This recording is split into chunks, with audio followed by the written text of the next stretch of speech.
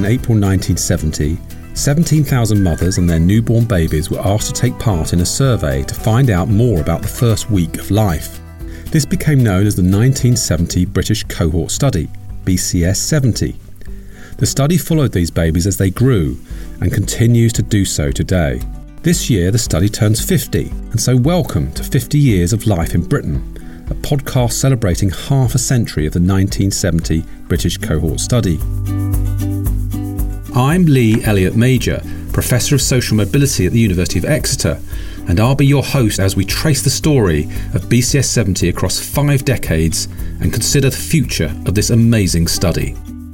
In the previous podcast, we learned about the golden years of the new millennium when Prime Ministers Tony Blair and Gordon Brown championed social science and the birth cohorts. We made loads of presentations in government about it, including at one point a meeting in the number 10 cabinet room when Brown was Prime Minister.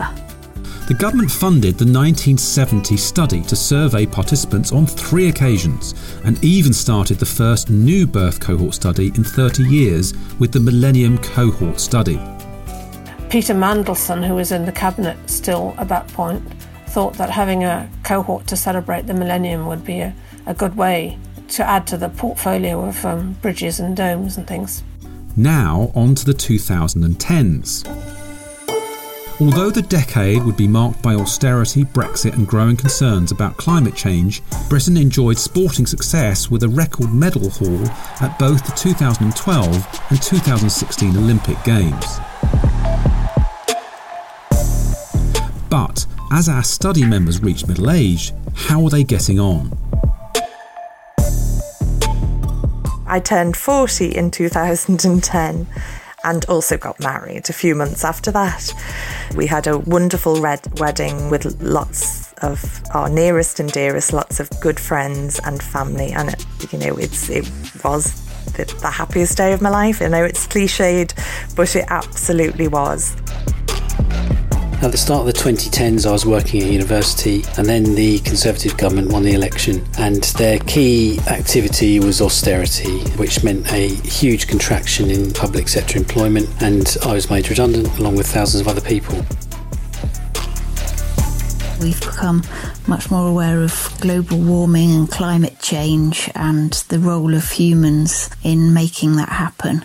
And the terminology's changed from climate change to now we're talking of a climate emergency. Having been made redundant in 2010, I was faced with a choice. Do I find another job, even though there was a big recession on, or do I become self-employed? So I'd had a small redundancy payment. I was aged 40, and I thought, well, if I don't try becoming self-employed now, then it's probably never going to happen. And so gradually, but quite quickly, I became a wedding photographer and videographer, and that's continued for the last 10 years and grown, and I've branched out into doing websites and other creative self-employed tasks.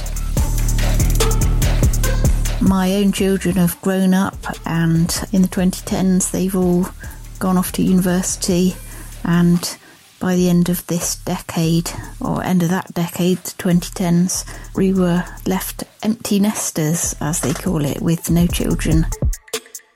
The whole Brexit debate and vote and all the debates that happened after that, 2016, whichever view you take on it, were obviously momentous, and then also that same year the election of Donald Trump in America.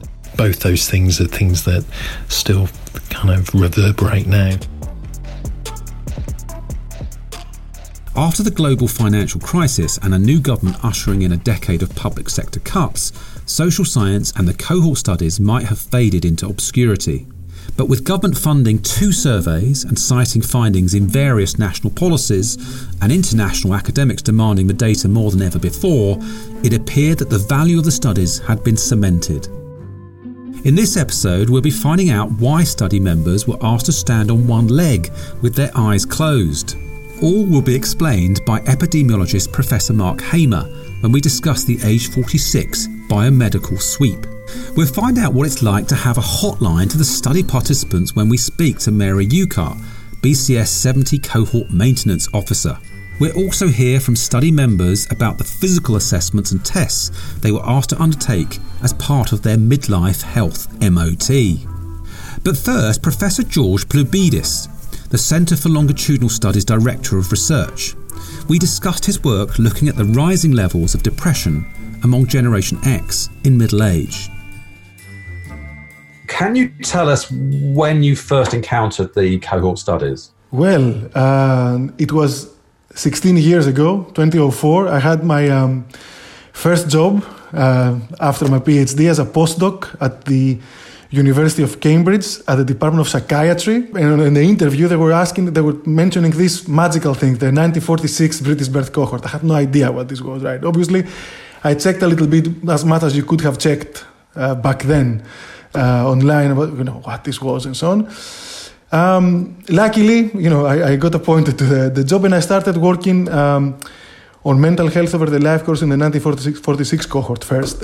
You can imagine my surprise that this thing was available. So data from birth, detailed data across the life course on various things that you could link with mental health and so on.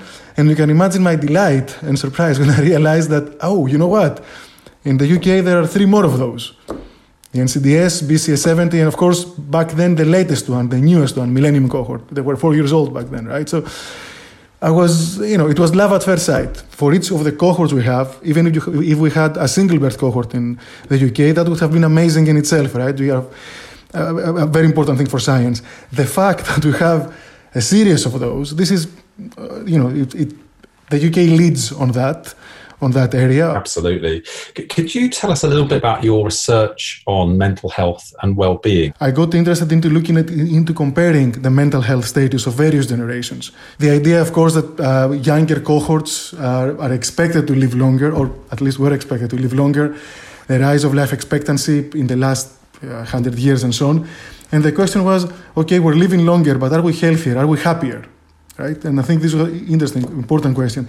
Of course, having the birth cohorts available and having identical measures of mental health available in various generations allows us to do these comparisons. There are various intriguing methodological issues about how people can actually, whether different generations interpret an identical question about a symptom of anxiety or depression in the same way. So there's a lot of methodological work we have done at CLS on this. And what we found, for example, that BCS70 compared to NCDS in midlife, BCS70 has more symptoms of psychological distress. This is depression and anxiety. And this difference was a bit more pronounced in men as well, which, if you think about it, is a little bit of a surprising finding because BCS70, of course, are expected to live longer and so on. It was the basis for a bit more work that we do as we speak on trying to understand this difference, why younger cohorts report more symptoms, and understand the mechanism that underlies this and so on. For too long, mental illness has been something of a hidden injustice in our country, shrouded in a completely unacceptable stigma and dangerously disregarded as a secondary issue to physical health. What you found was that later generations suffered more mental health issues than previous generations, which I guess is surprising to many people because, generally, I guess people think society has got better off. We're not as hard up, I guess, as before, although others would argue that inequality has increased. But that was quite a surprising finding, was it? Yes, I mean, in a sense, from various perspectives, as you suggest, all this economic growth, right, and everything, and of course, life expectancy. If you look at life expectancy, you're expecting generally health outcomes, including mental health outcomes, to follow more or less the similar pattern.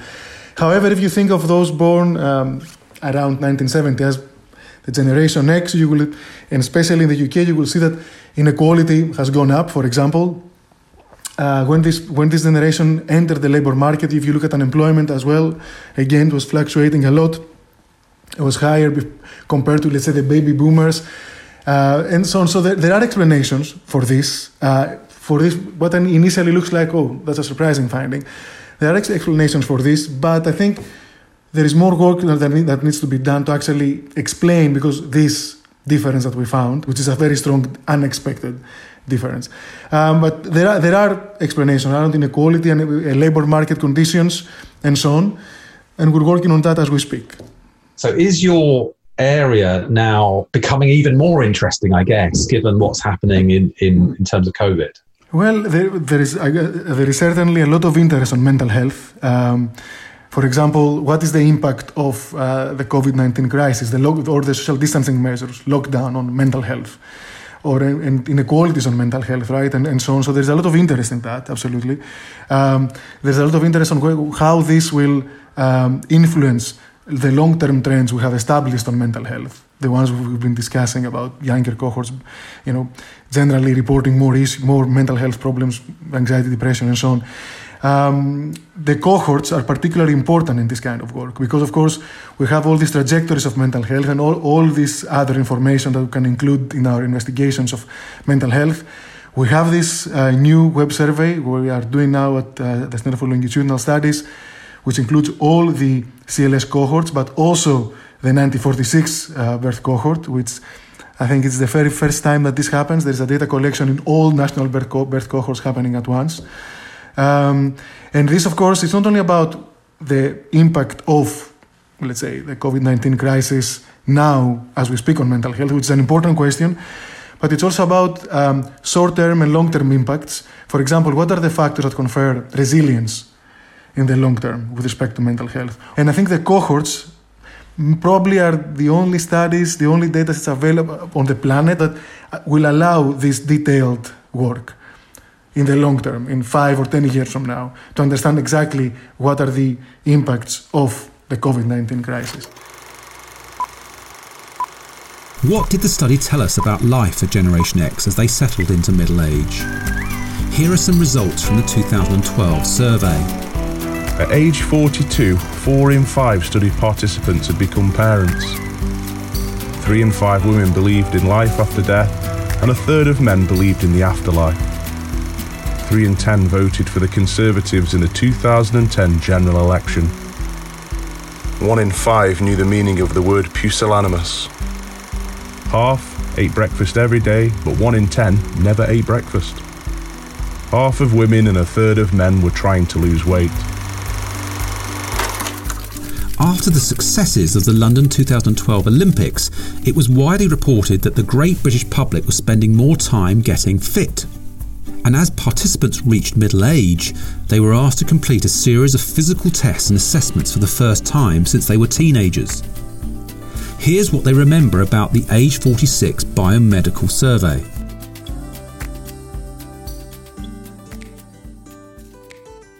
I did a blood test, I had the activity monitor. It happened to be a week where I was skiing for a week. So I kind of thought, this is a bit crazy that, they're not going to see my normal activity because I'm actually skiing all week. And then I think by the end of the 7 days, I think it was supposed to be on for 7 days. It lasted like 5 days, I think. But I thought that was pretty good going. But it did look like I was ultra fit and active. But it was they said that's the week you've got to do it. And I was like, well, that's the week I'm skiing, so that's what it's got to be. I think I was a bit freaked out by the last ones, which were a bit more physical tests. That's really stuck in my memory of having to balance on one leg in my lounge and falling over literally within seconds and thinking, oh my Lord. But, then I think, well, there might be lots of other people who are undertaking this who have got lots of difficult physical issues and difficulties with mobility and, how that impacts and, how that might make them feel. So, you need to think a bit wider and about that. So there were lots of medical tests. You did a blood test. That was all about your health and family medical history and that sort of thing. And I remember she had me balancing on one leg with my eyes closed and stuff like that. And then previous to that, a lady had come out and talked. That was just more of a chat about general things. Oh yeah, and there was a load of tests that we had to do, timed tests on the laptop as well with the last one. Sort of all about, I think, your verbal and reasoning and all those sorts of tests. I'd forgotten about that. That was quite a lengthy interview. I think she was here for a good couple of hours. I think you only need 2 words to sum up these games. Britain delivered. We showed the world what we're made of. We reminded ourselves what we can do. These small islands of 60 million people taking 3rd place behind countries more than 5 and 10 times our size. So, during this decade of British Olympic glory, was the country getting healthier? Mark Hamer is Professor of Sport and Exercise Medicine at University College London. He played a central role in designing the Age 46 Biomedical Survey. We spoke to him to find out more about the health of Generation X in middle age and how his findings might be used to help the population as a whole to get healthier. I first got involved about 10 years ago, and it was just before Alice Sullivan was starting to think about putting together the biomedical for the 1970 cohort. And I was largely brought in for my expertise on biomedical aspects. It was a lot of work. We had a lot of consultations with experts in the field. Mark told us about the assessments and tools used to measure people's health. One of the most important things was that the 1970 cohort have never had any blood taken from them. And blood's important because we can measure a lot of things from the blood. Firstly, we can get their DNA, and DNA is being increasingly used to predict disease. We can also get clinical risk factors, including things like cholesterol, blood glucose, and those things can be used to predict risk of future disease, such as elevated glucose, which could go on to predict diabetes in a few years' time. We also measure blood pressure. Another really interesting novel measure that we introduced was a thigh-worn activity monitor. And in my field, which is physical activity, we are increasingly preferring to use devices to measure physical activity because we know that when we give out questionnaires, people tend to find it quite difficult to accurately recall how much physical activity and exercise they actually do. So if we can capture it objectively with a small device, it's much better scientifically. We asked study members to take part in a series of physical tests.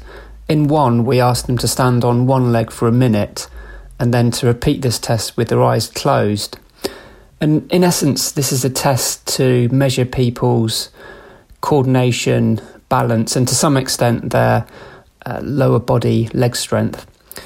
And it's really interesting because this test is a very, very powerful way to predict someone's future health risk. The data only became available to researchers late last year, but Mark was able to tell us a little bit more about the early findings.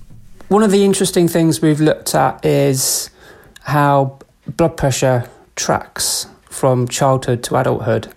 When the cohort members were aged 10, they actually had an objective assessment of blood pressure that the nurse took. And when we undertook the midlife biomedical assessment, we repeated the blood pressure measures. And what's really interesting is that the children that recorded the higher levels of blood pressure are the ones that do go on to develop what we would term as clinically elevated blood pressure or hypertension when they're in their middle age. And some of those adults are already taking medications to control their blood pressure. So what are the main health issues for this generation? One of the striking features of the data is that 2/3 of the cohort are either overweight or obese. So in other words, their body mass index is over 25. And in some participants, it's over 30, which would be categorised as obese. I think that's quite striking. I was also born in the 70s, and I think this particular generation have, unlike our parents, enjoyed plentiful food supplies. You know, we've not been influenced by any rations, post-war rationing. And we've also seen quite an interesting kind of automation in our workplace. So I think during my working life, we've sort of seen the introduction of computers, emails, etc. And that's probably led to an overall reduction in physical activity levels. So those two things combined, plentiful food supplies and probable reduction in physical activity, is probably partly accounting for this obesity epidemic that we're currently seeing. And of course, we know that obesity is very closely linked to diabetes. And I suspect that in a few years' time, when we come to reassess this cohort, levels of diabetes will have gone up. Mark explained why it's important to have biomedical surveys in the cohort. The cohort members themselves get a really good biomedical checkup, and it's really probably as good as going to your GP, because the tests that we do are the ones that the GP would do. Also, particularly for this 1970 cohort, midlife is a period when you're probably not demonstrating clinical disease. You wouldn't think that you need to be seeing the GP, but actually many participants are actually starting to develop risk factors, which could be going on in the background without you really knowing.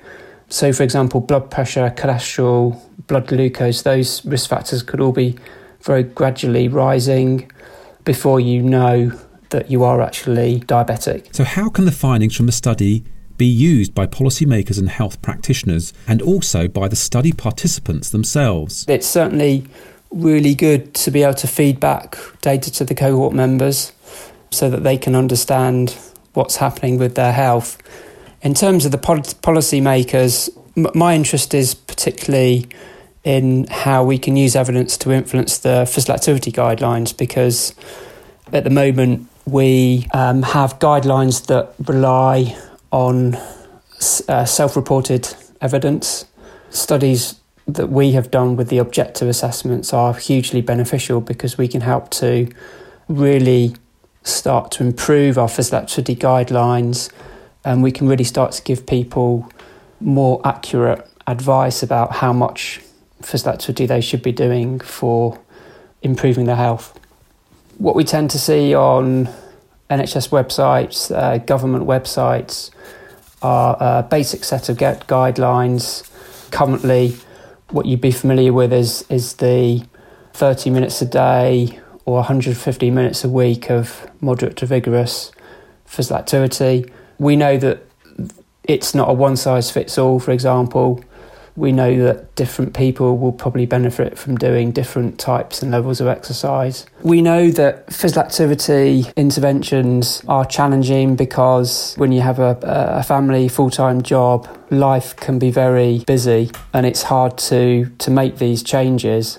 So we tend to suggest that you look at trying to make small changes that you can actually integrate into your life. So that might not involve going to get a gym membership. It might be sort of thinking about how you could leave the car in the garage and try to, for example, walk to the station or walk into work, those sorts of ideas. And obviously trying to be a bit more active in your life should help with weight loss. As we're in the middle of this COVID-19 pandemic, I asked Mark about the survey that's been sent to the 50,000 study members across all the cohort studies. What will this survey show us in terms of exercise, diet and health? The lockdown has been really interesting. Obviously, you hear lots of different stories about how some people have changed their kind of health behaviours dramatically. I think paradoxically, some people would have been able to actually go out and exercise a bit more. You know, when I've been out on my bike, I've certainly seen lots of people out that I've never seen before. But you hear other stories about people possibly drinking more alcohol, possibly consuming more calories. So I think the survey that we're doing at the minute could help to really unpick all of those issues and actually provide some solid data on what is going on. Because obviously we have lots of data on people's behaviours before the lockdown started. So we're probably in a really good position to actually get a good handle on some accurate data, as opposed to other surveys that have only been able to collect that one snapshot of data. So what do the early results from the 2016 survey tell us about the health and cognition of Generation X at middle age? Here are some findings. At age 46, 8 in 10 study participants had normal blood pressure, but men were more likely than women to have raised blood pressure. Nearly 7 in 8 could stand on one leg for 30 seconds with their eyes open, but only 1 in 8 could do it with their eyes closed. In another assessment, study members were asked to name as many animals as they could in 1 minute. On average, they could name 24 animals, but one person managed to name 70 animals in 1 minute.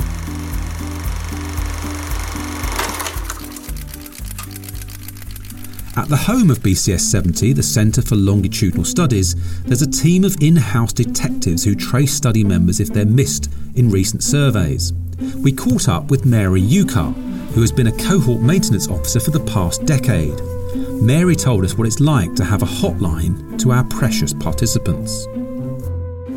I work on the tracing of subjects. My team, we prepare and mail letters. We make telephone calls. We liaise with statutory and other agencies, the fieldwork agencies that are involved from time to time. We have regular correspondence with court members in that way. For example, annually we send out birthday cards to BCS 70 members. So I'm involved in preparing that, sometimes involved in selecting the cards, just being available to correspond with court members, where either via telephone or email and letters, obviously.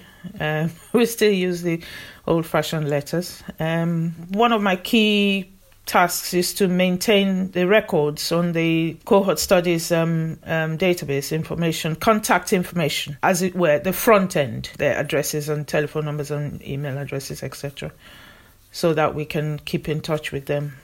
So I'm involved in trying to find cohort members with whom we've lost contact. How do you go about tracing people? How does that work? We start from where we last found them, where we last had contact. If we have telephone numbers, we ring them. If we're lucky, we get through to them or to family members whom they have previously submitted to us as stable contacts. So if we're, sometimes we email them. Sometimes we do all these things and still no joy, no success. We reach out to some other agencies and they're able to assist us with looking at their records to see if some of our cohort members are on it. How do you feel when you actually find... When we successfully trace somebody. Yeah. That is joy. If you find a particularly tricky one to find, you can jump up and dance around the room or something. It feels good because sometimes it's taken hours of almost detective work, You're like the cohort detective, aren't you? Something like that, yes.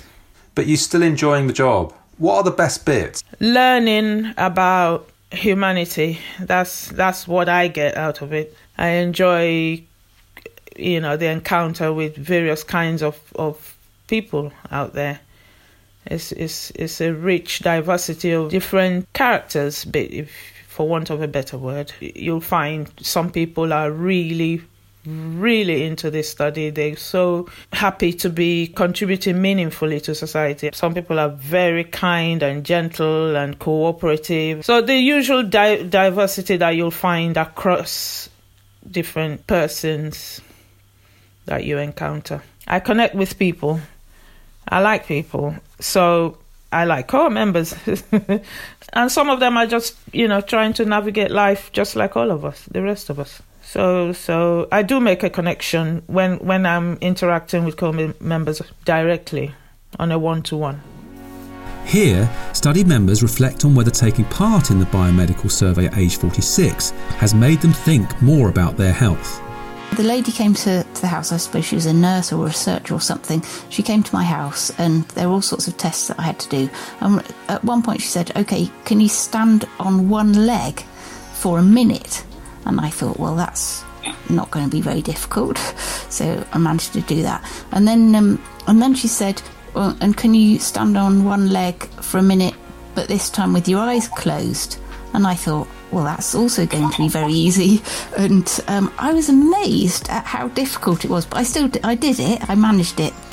also there was an activity monitor that I had to wear then for a whole week. Well, I think that these sort of things kind of concentrate your own mind, really. So that week made me... I didn't do anything different to what I usually do, but I must admit it did make me think, I'm not really perhaps quite as active as I should be. I think that being in the study makes you reflect on your own life, and also, when you're asked questions about your opinions, and it kind of makes you think of your place in history and kind of a step back from your life that you're normally living. That's been quite good for me. Whether that's good for the study, I don't know. The one in our 40s looked at our health and well-being, and I think that particular survey is perhaps of most interest to me personally as a researcher too, because they were collecting data that I can see is enormously valuable to biomedical research. So they've taken blood samples, they've asked us to complete diet diaries, so the focus has really been on our health. We had to wear a fitness tracker, I think, for 7 days, and that was quite interesting to get the report back and to see how much of the time I actually spent sitting and how much of the time I was walking, and so that was quite interesting to receive a little bit of feedback from that, and in terms of reporting on various health parameters. The survey in our 40s has had a very different feel to the previous surveys. One aspect was that they also made us to stand on one leg again, which is something that we'd had to do at the very beginning. So it's come full circle that at 5 years old, I can remember being asked to stand on one leg. And then in my late 40s, I was asked to stand on one leg again. And this time they asked me to close my eyes, and that's where I wobbled and couldn't do that. Next time, in our 6th and final episode, we'll look to the future. We'll find out more about the progress of the COVID-19 survey that's been sent to 50,000 study members taking part in Britain's cohort studies, including the 1970 cohort. We'll discover more about how surveys might be run during potential future lockdowns. And we'll also find out more about the benefits of a new cohort study being launched in the coming years. See you next week. 50 years of life in Britain, powered by UCL Minds. I hope you subscribe to join the celebration.